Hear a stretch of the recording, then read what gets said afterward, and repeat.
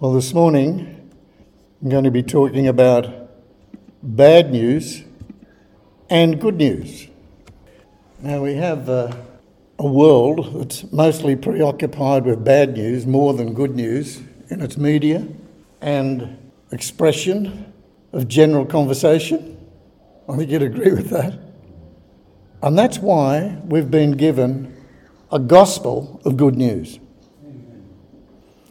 And it would be unwise to allow the emphasis of that gospel to be more on the bad news than on the good news. And Paul writes to the Corinthian church about this in his letter concerning the ministry of death and the ministry of life.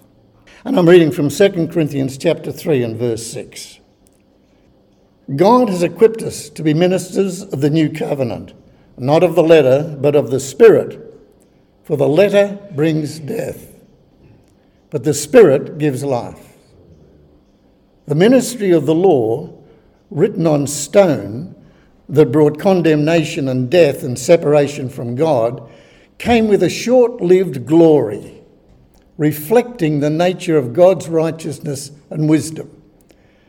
So that was the ministry of death, but it still had a glory because it reflected God's wisdom and righteousness.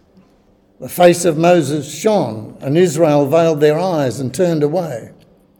Will not the ministry of the Spirit have a much greater glory? And that's the ministry of life. That's the good news. The ministry of death can often be an instrument of bad news. So we can put our hope in this and speak clearly and confidently. For if the temporary order of things, the law, had its glory, much more will the eternal order have its glory. And that's the Holy Spirit putting God on display in our lives. That is the good news. For even today, when Israel reads the Old Covenant law, the same veil of turning away remains. But when one turns to the Lord, the veil is taken away. And where the Spirit of the Lord is, there the heart is free. So we, with an unveiled face reflecting the glory of the Lord as a mirror, are being transformed into the same image from glory to glory through the Spirit of the Lord. Now, the commandments, that's not a ministry of bad news at all. It's just a matter of how it's ministered, in life or in death. Because the teaching of the law and the commandments had a measure of glory because it put the nature of God on display in his righteousness and his wisdom. It's on display now for all the world to see. You pray that people would realise that that's the foundation of our morality and of our order as a society. It's there. It is God's foundation of wisdom, relational wisdom and righteousness. And if people do their best today, even in their own strength, to obey the commandments, they will live a more ordered and godly life. But it will not be the transforming work of the Holy Spirit. When I did the podcast series of the Ten Commandments, I explained at the beginning of each session that the way I was presenting the teaching was to emphasise the transforming work of the Holy Spirit in the new covenant application of each commandment. And that this transformation of our lives was not just from bad to good, but from natural to spiritual. That's the transformation that God wants. We can do a lot of good things in the natural, and they do lead to order and peace. But transformation needs the spiritual, into the image and likeness of God. The teaching of the commandments and the law with Israel was for the purpose of showing people what sin was. Sin towards God and sin towards one another. That's in Galatians chapter 3. And all the sins outlined in the Ten Commandments were sins against relationship. The first 4 were about not trusting God and not loving him. And the last 6 were not loving one another. That's what they were about. If you love one another, you won't steal, you won't tell lies, you won't kill. The Bible says that loving God and one another is the fulfilment of the commandments. It's in Romans chapter 13. Now, I grew up as a Catholic, and I was taught the Ten Commandments, and all about sin and punishment, and about obedience to the church commandments also, with obligations of attending church every Sunday, receiving communion, going to confession, and doing penance for sins, and fasting and giving and other sacramental rites. Now, this helped to form my conscience and to cultivate a tender heart towards God, because there were many godly, loving people bringing instruction. I was blessed in that way. But I always felt guilt and shame and wondered how I could become a better person. I felt loved and secure, did my best about some of the legalistic bad news, until at about 19 years of age I took a break from it all, went my own way. Some years later I married a committed Protestant girl and began to search anew for God. And we had many discussions over Christian doctrine. Sometime later she bought me a Bible, and by the grace of God, while reading that Bible in the middle of the night, I found Jesus. And then I received the baptism of the Holy Spirit. Everything began to change, and so did I.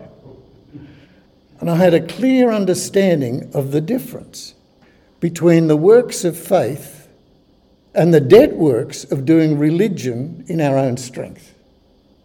I also realised that the works of faith and of dead works was everywhere, in every church of every denomination, and that the Bible had a lot to say about it. I still respect the Catholic Church and every other church that teaches the forgiveness of sins through Jesus and the love of the Father and the grace of the Holy Spirit. I pray that we will all receive even greater revelation of all these truths. I find that the hardest thing to grapple with is the teaching of a God that is more angry than loving.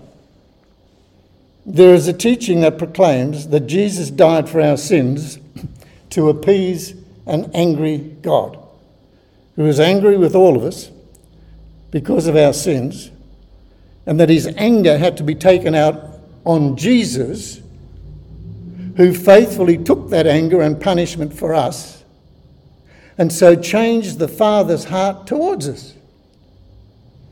This is broadly described as the doctrine of penal substitution, or penalty or punishment substitution.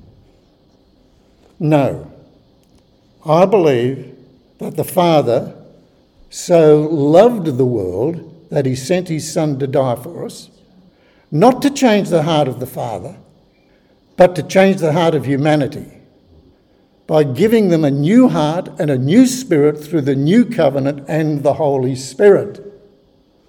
In fact, if Jesus died on the cross to change the heart of an angry God, then it didn't work, because God is still angry. He's still angry about the destruction that sin does to the human soul of his beloved humanity that he made in his image. And he is still angry at Satan for his dark heart of malice that holds sway over the human heart. That anger is called the wrath of God, orge, intense feeling of indignation, which didn't disappear when Jesus died for our sins on the cross. It is the loving, unyielding defence that God expresses for his human family in correcting the harmful acts of unlove called sin that we commit towards one another. He doesn't want that to happen. This act of his intense love is nested in justice and truth as well as in mercy and forgiveness. That's in Romans chapter 1, verse 18. His indignation against what sin does to harm his kids, and he deals with it. And he's dealing with it today in this world. Today, God is allowing many areas of injustice and the suppression of truth to be uncovered. The word for uncovered is apocalypto. It's apocalyptic. It's revealing the things that God, in his heart, wants to see changed. And God wants these things to come under his hand of discipline in a world of abounding suspicion and blame and resentment. And it's getting worse. God counters all of that negative activity with a gospel of hope and an abundance of grace, where God is always within reach and peace can flourish in our inner lives. God hates the bad news of what sin does to people. So he has good news about what forgiveness and reconciliation does for people. That is why there has to be a gospel of good news for those who do harm and for the poor people who get harmed. They've got to be brought out of that despondency and guilt and shame. The good news is that there is forgiveness. And the further good news is that there is the gift of the life of Jesus within. He gives us a new spirit, he gives us his spirit, and he gives us a new heart. People need to be told that they're forgiven. And that they need no longer be separated from God because of the feelings of guilt and shame about their sinful behaviour, which makes them hide from God and cover up in front of each other. That's what guilt and shame does. Doesn't save people, makes them run away. The conviction of the Holy Spirit saves people. So people who hide from God and cover up can receive a new mindset. The word in the Greek is metanoia, and that means repentance. The new mindset acknowledges that God is not at odds with them. They no longer need to be at odds with God. They're reconciled. They can acknowledge with relief their sinful nature and be forgiven and transformed. They cannot have everything that they want. They're his children. He's a good dad. But they can receive every good thing that God wants for them. They can now know what it means to be saved. And they also need to know that God holds us to account to not neglect such a great salvation, the healing of the soul. God's doing that beautiful work if the words are proclaimed that affirm that, his new covenant.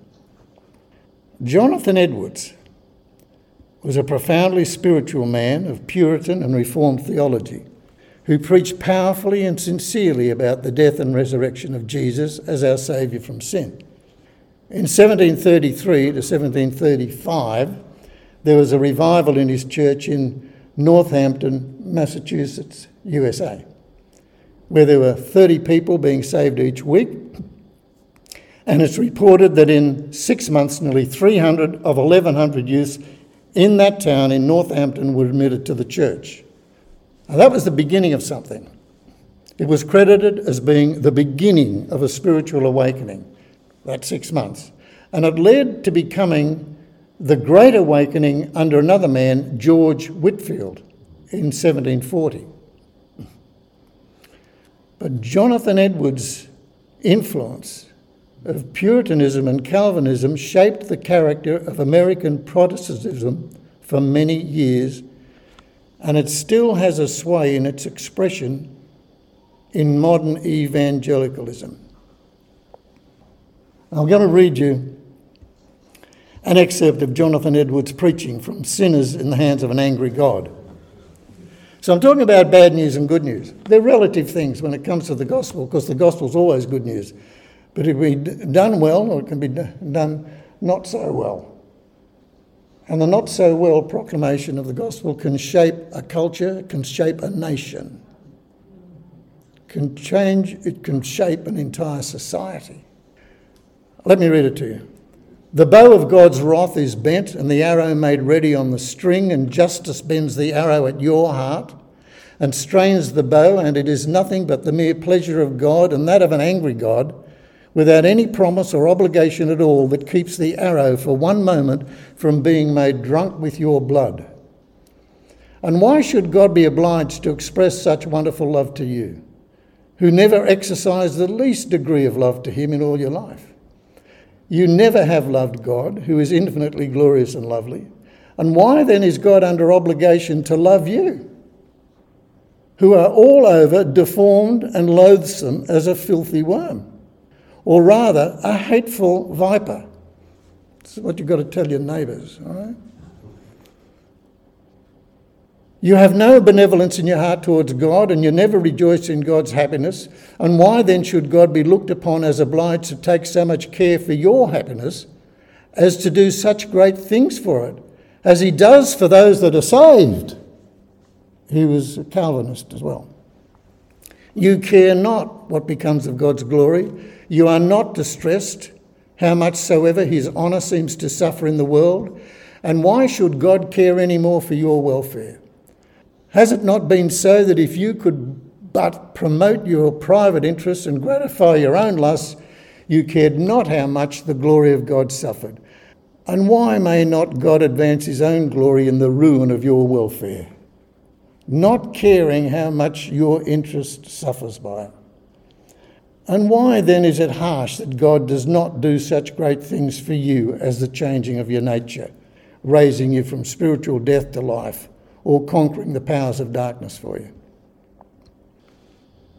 The odd thing is that even if the gospel is preached badly and tells more bad news than good news, the Holy Spirit will honour the hearts of his children who call upon his name, even out of guilt and shame, and not out of the gratitude and joy of forgiveness. As long as the death and resurrection of Jesus as our Saviour from sin is sincerely proclaimed, then the hearts of people will search for God. But I'm not in favour of the way that Jonathan Edwards preached. That's what I'm leading up to. The work of the gospel in the hearts of people is ultimately the work of the Holy Spirit of grace, and people came to God. And God's not so much interested in the style of the preacher, but he does want to hear the truth of his death on the cross, his resurrection, and his giving of the Holy Spirit. And he's allowed to and able to get into the hearts and wills of people to overcome any kind of overemphasis on the bad news of how terrible they are. This narrative has affected the mind and heart of the Western Church, as well as people in Western society who have stopped going to church and don't want to hear about God. What and who we are told we are by God, or someone speaking in his name, is what we take upon ourselves, and it has a profound effect on our souls.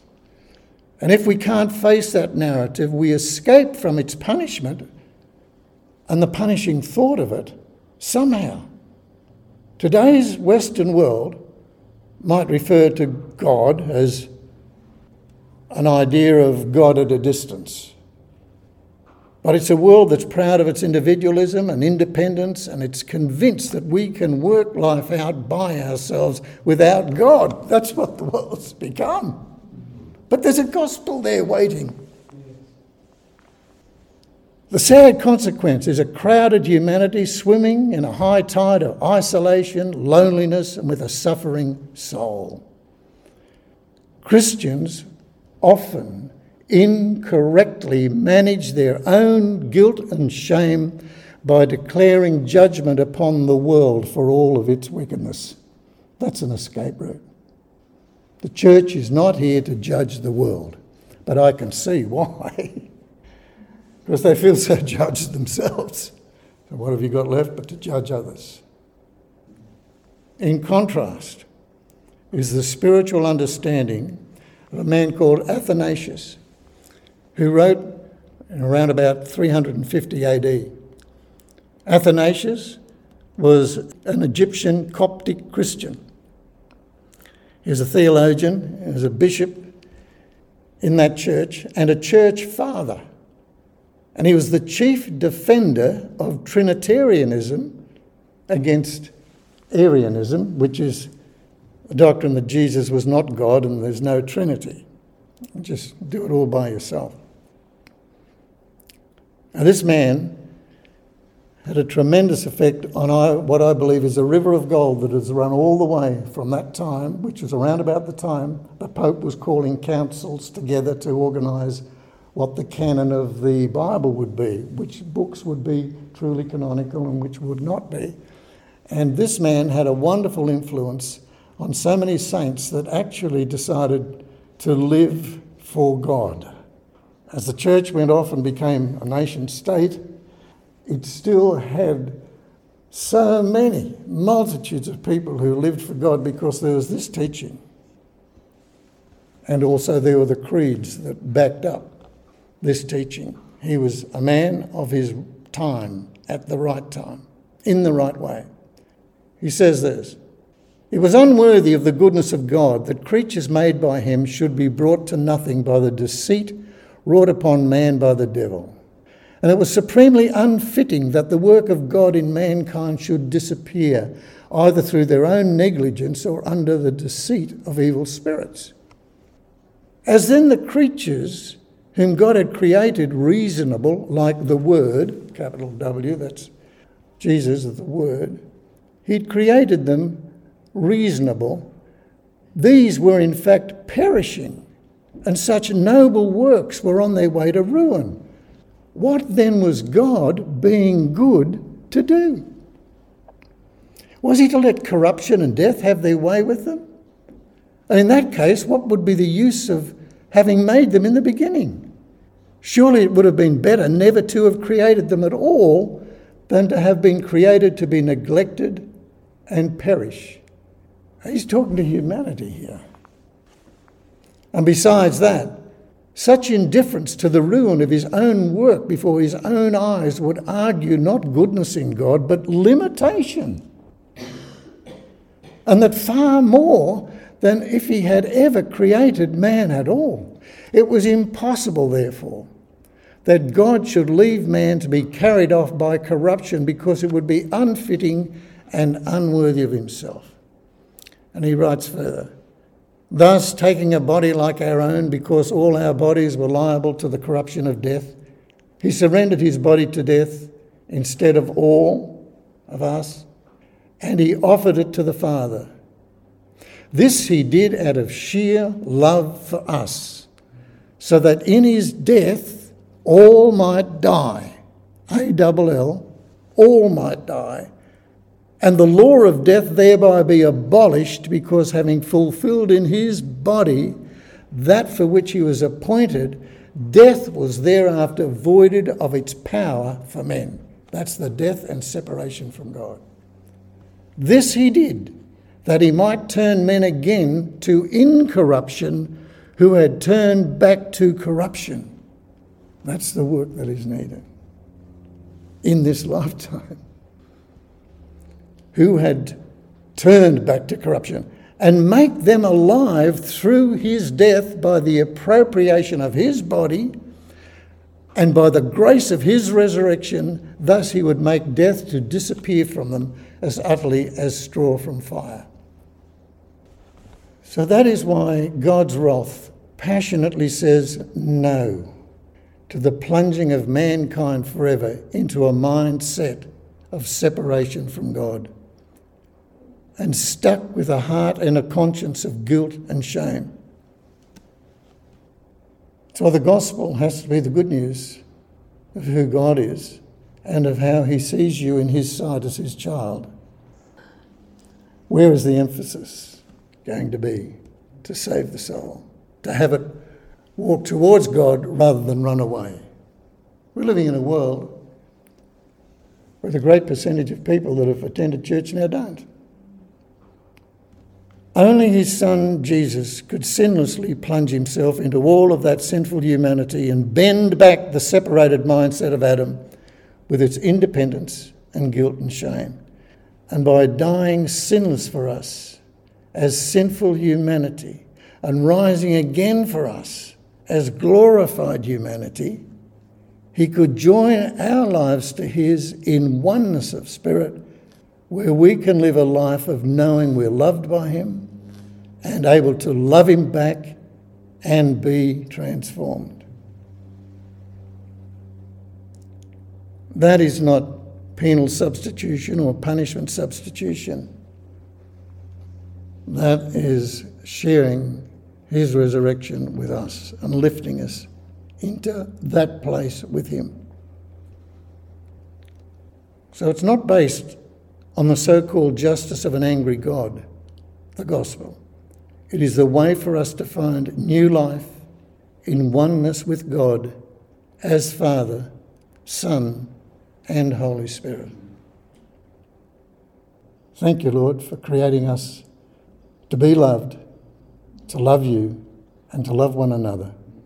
We submit to that now and say thank you, Holy Spirit, for your grace in completing it in us. In Jesus' name, amen.